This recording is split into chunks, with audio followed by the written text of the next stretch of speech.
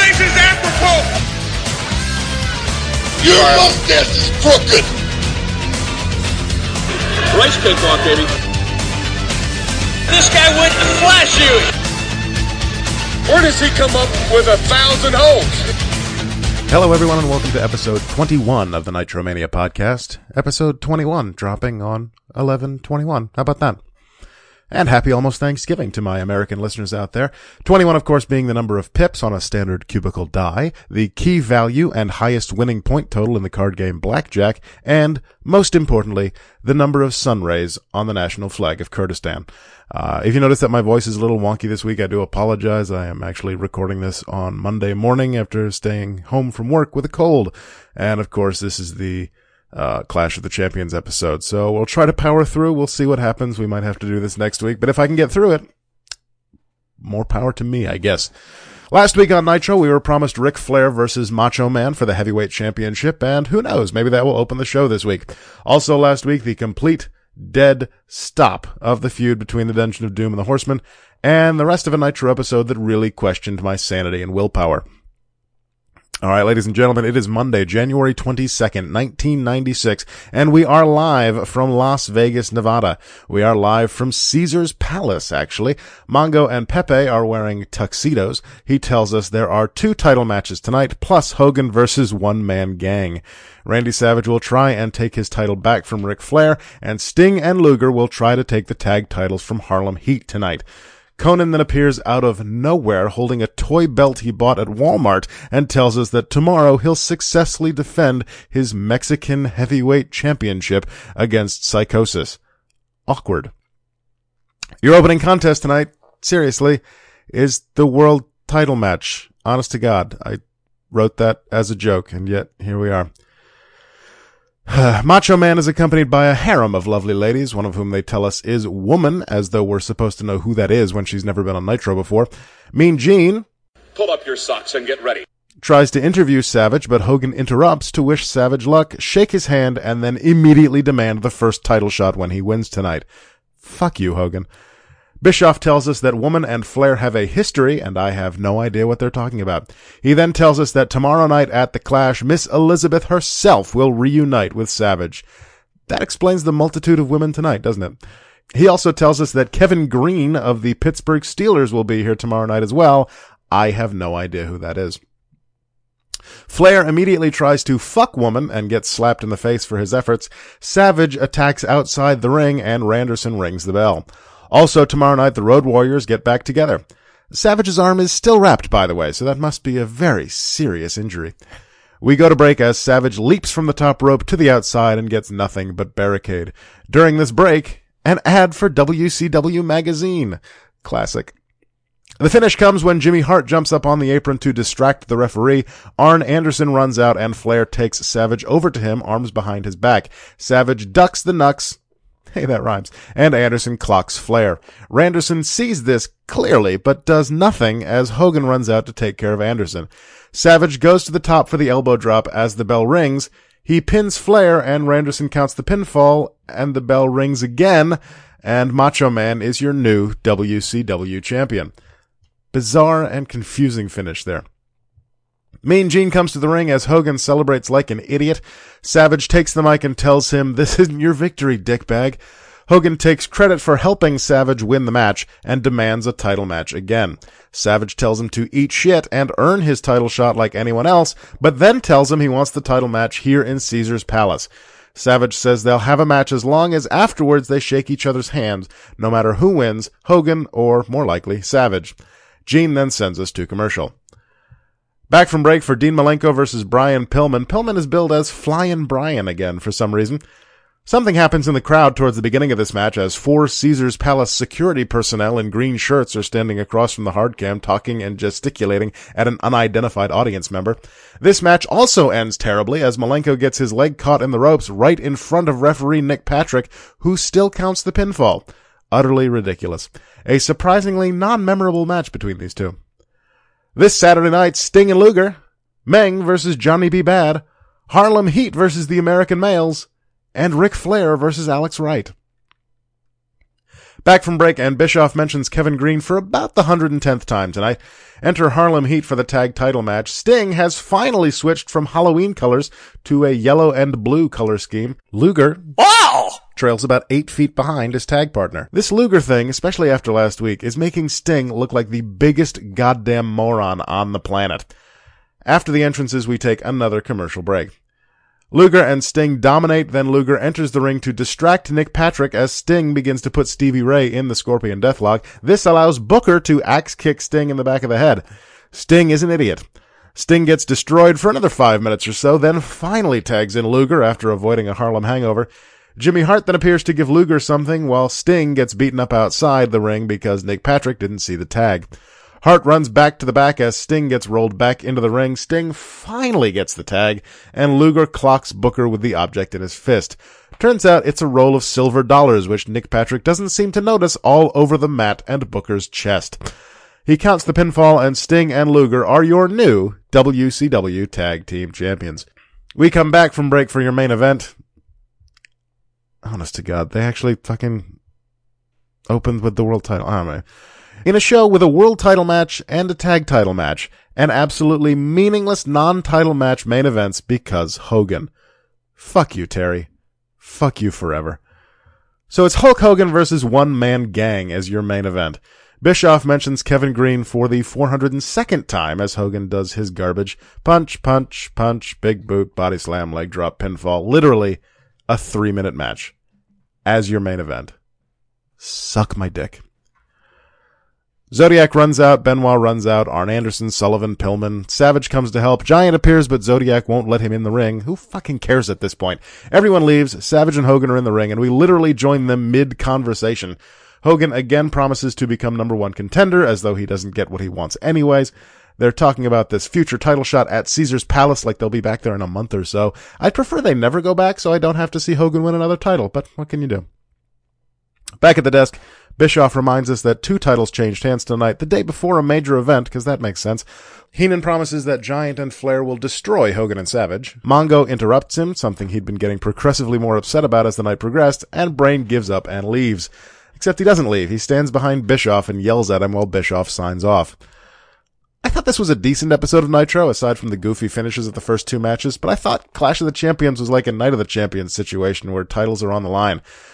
Maybe I'm wrong. Why have 2 title matches and 2 title changes the night before a big event? It just doesn't seem to make sense to me. Maybe I'm wrong about Clash of the Champions. Who knows? It's also likely that they were trying to counter-program against a live Monday Night Raw, since this is the night after the Royal Rumble. If you go back and watch anything on this episode, I would say watch the tag title match, as it contained the least amount of dumb bullshit. Over on Cage Match, this episode of Nitro has a 5.62 rating out of 10 and brought in a 2.7 TV rating, down from last week's ridiculous 3.5. Speaking of Raw, we get another viewer discretion warning, likely because of these Sunny vignettes. Vader pins Savio Vega in his Raw debut, somehow making his nipple bleed in the process. Vader then beats up 2 referees and, in one of my personal favorite Raw moments, interim WWF President Gorilla Monsoon. Hunter Hearst Helmsley then defeats Razor Ramon by countout when Ramon decides to chase the 1-2-3 Kid around ringside. We then get another Billionaire Ted skit. Doc Hendricks jams with the Raw Band before Vince interviews Shawn Michaels about his Royal Rumble win. And in your main event, Bret Hart makes Goldust submit to the Sharpshooter, giving the Golden Boy his first loss in WWF.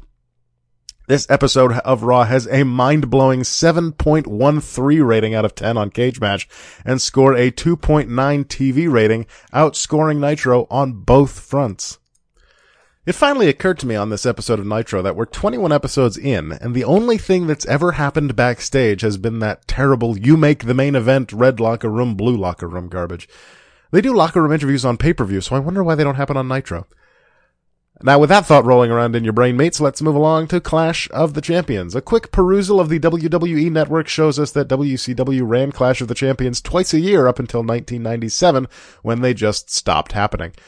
We open the show with 2 recaps of the previous evening's title changes. Tonight, Giant and Flair take on Hogan and Savage. Public Enemy take on the Nasty Boys. Conan will defend the previously unknown Mexican Championship against Psychosis. Sting and Luger take on the Blue Bloods, and Colonel Parker and Sherry get married. Your commentators tonight are Tony Schiavone and Bobby the Brain Heenan. Brain reminds us that Miss Elizabeth is here and Kevin Green is here, plus the return of the Road Warriors, and Schiavone reminds us of the wedding. Then they send us to the little white chapel where the wedding will take place, and fans of the Raw Attitude podcast might recognize this quaint little place, though that Raw in question hasn't come up in the timeline yet over there. We then get a video about Public Enemy that we can't hear over their theme song. They then enter the arena and we can barely hear Tony and Bobby over their theme song. Enter the Nasty Boys to a theme song they themselves are rapping. It's just as bad as you think. We then get a shot of a young man in the crowd who is very awkwardly fake chanting for the Nasty Boys. The match immediately devolves into a brawl as Sags, I think, and Rock fight outside, and Grunge and Knobs, I think, fight inside. Sags crotches Rock on the barricade outside and then just leaves. Sadly, he returns moments later with a table. Nick Patrick eventually gives up and calls for the bell as Rock tries and fails to moonsault Sags, or Knobs, the blonde one, whichever, through a table. We then get a spot that actually made me laugh as Sags, the black-haired one, just throws the table over the top rope directly onto the head of Johnny Grunge. Sags and Grunge then fight to the entrance as we're promised Alex Wright versus Dean Malenko when we come back. The only thing that can be said about this match is that it was mercifully short. We come back to Eric Bischoff at the entrance. He's interviewing Ric Flair and the Giant. Flair says he doesn't really care about losing the title last night. Way to sell the championship, guys. Giant promises to wipe Hogan and Savage off the face of the planet. Decent promo. A 30-second break for Karate Fighters, awesome, and a couple other things. Then Dean Malenko enters, accompanied by footage of Malenko refusing to release the cloverleaf on Alex Wright on Saturday night. During this match, we get our first CompuServe mention. Thanks, 90s. A pretty good technical match ends with a jackknife cover that really looked like a kick-out to me. I've watched it a number of times, and I'm still not sure Randerson actually counted 3. We're promised the barn burner of Kevin Sullivan versus Disco Inferno when we come back. Disco enters dressed like Elvis because it's Vegas. Actually, I'm not sure that's actually Disco. Elvis does a horrid impression but says he's got a singing telegram from Disco. Disco's not there, he's at the wedding, so Sullivan beats up Elvis. Jimmy Hart tells us that the Taskmaster hates Elvis impersonators. Speaking of which, Gino is still at the chapel for the arrival of Bunkhouse Buck and Dirty Dick Slater. Bischoff then brings out the tag champs Luger and Sting. They are interrupted by the Road Warriors in a non-trademark infringing set of blue spiked shoulder pads. They challenge Sting and Luger to a title match. Sting agrees. Luger does not. Hawk talks about his beans quota, and we go to break. Back from break for a one-on-one interview with Mr. Wonderful. He tells us it's a career-ending injury, then mentions Gary Spivey. He then talks about the Horseman and says he's old school and he'll beat respect into Brian Pillman. He then accuses Flair and Anderson of intentionally trying to end his career, as though they may have accidentally done the Spike Piledriver. Then we get a shot of Gary Spivey in the crowd. God. Then we go back to Mean Gene at the chapel. The Colonel arrives and asks to borrow $50 from Gene to pay his cab fare. Sherry then calls him on his phone. This is chaos. Back from break, enter Brian Pillman. He's taking on Eddie Guerrero. There is a gentleman in the middle row of the section by the ring who jumps to his feet and begins molesting himself every time he realizes he's on camera. Pillman ends up outside the ring a few times. On his second pass by the announcers, he decides to remove Bobby Heenan's jacket, which leads to this gem. Wait a minute! Wait! Easy! What the fuck are you doing? Easy! Run that by me one more time, Brain. What the fuck are you doing? Okay, once more for posterity. What the fuck are you doing? Yeah, Bobby Heenan dropped an F-bomb live on TBS. Not only that, but it made it through to the WWE Network completely uncensored. Heenan begins to leave, likely realizing what he had just done, but then returns to the booth with this. Are you back with us here? I'd like to apologize if I said anything I shouldn't have off color or anything, but I mean, the man was going for my neck. I was concerned for my own well-being. He's a loose cannon. He'll turn on anybody. And if I said something I shouldn't have, I apologize. We forgive you, Brain. The match then actually seems to start at this point. Pillman is really playing up the crazy here, and it's actually kind of beautiful to watch. Heenan, the consummate professional, is still rooting for Pillman even after being assaulted, to the bewilderment of Schiavone. Match ends shortly thereafter after an awkward crossbody and a handful of tights leads to the pin, despite Guerrero's shoulder also being up. Back to Bischoff in the aisle. Bischoff's suit jacket looks about 2 sizes too big. He welcomes Randy Savage and Hulk Hogan and this Kevin Green fellow. They rant and rave like lunatics about secret weapons that aren't actually secrets because they're telling us about them. The first secret weapon is Kevin Green, and the other is Miss Elizabeth, which means they were never secrets because they told us about them last night on Nitro. Back from break, enter the Blue Bloods, Lord Steven Regal and Earl Robert Eaton. Sadly, no sign of Paul F. Tompkins. Enter Sting and Luger as we go to break. We're over halfway through the show now, and I have no idea why I'm watching this. It seemed like it was going to be a pay-per-view level event, but these matches have all been meaningless, and as far as I can tell, the only title match here is that Mexican Heavyweight Championship that we only learned about last night. This is a meaningless show, and I'm wasting my time. Sting starts the match off with Regal, and I must commend Regal on the way he sold the boxing of his ears by Sting. Fantastic. Apparently this actually is a title match, which means there's no way Sting and Luger lose. Sting eventually makes Eaton submit to the Scorpion Deathlock, and we go back to Mean Gene. Harlem Heat have arrived. Sherry finally arrives. Parker gambled all his money away, and somehow this means there's nowhere for Sherry to change. This makes her cry. Bischoff drops the third CompuServe reference of the evening as we get a video of Jimmy Hart pretending to type on a laptop. Go back and watch that. That was funny. Bischoff welcomes Pillman, who threatens to say the 7 words you can't say on television. He then takes a cue from Orndorff and talks about respect. Up next, the Mexican title match. Enter Psychosis when we return. Mike Tenay is on commentary as our resident foreign guy expert, just as he was for the Japanese women's match at World War III.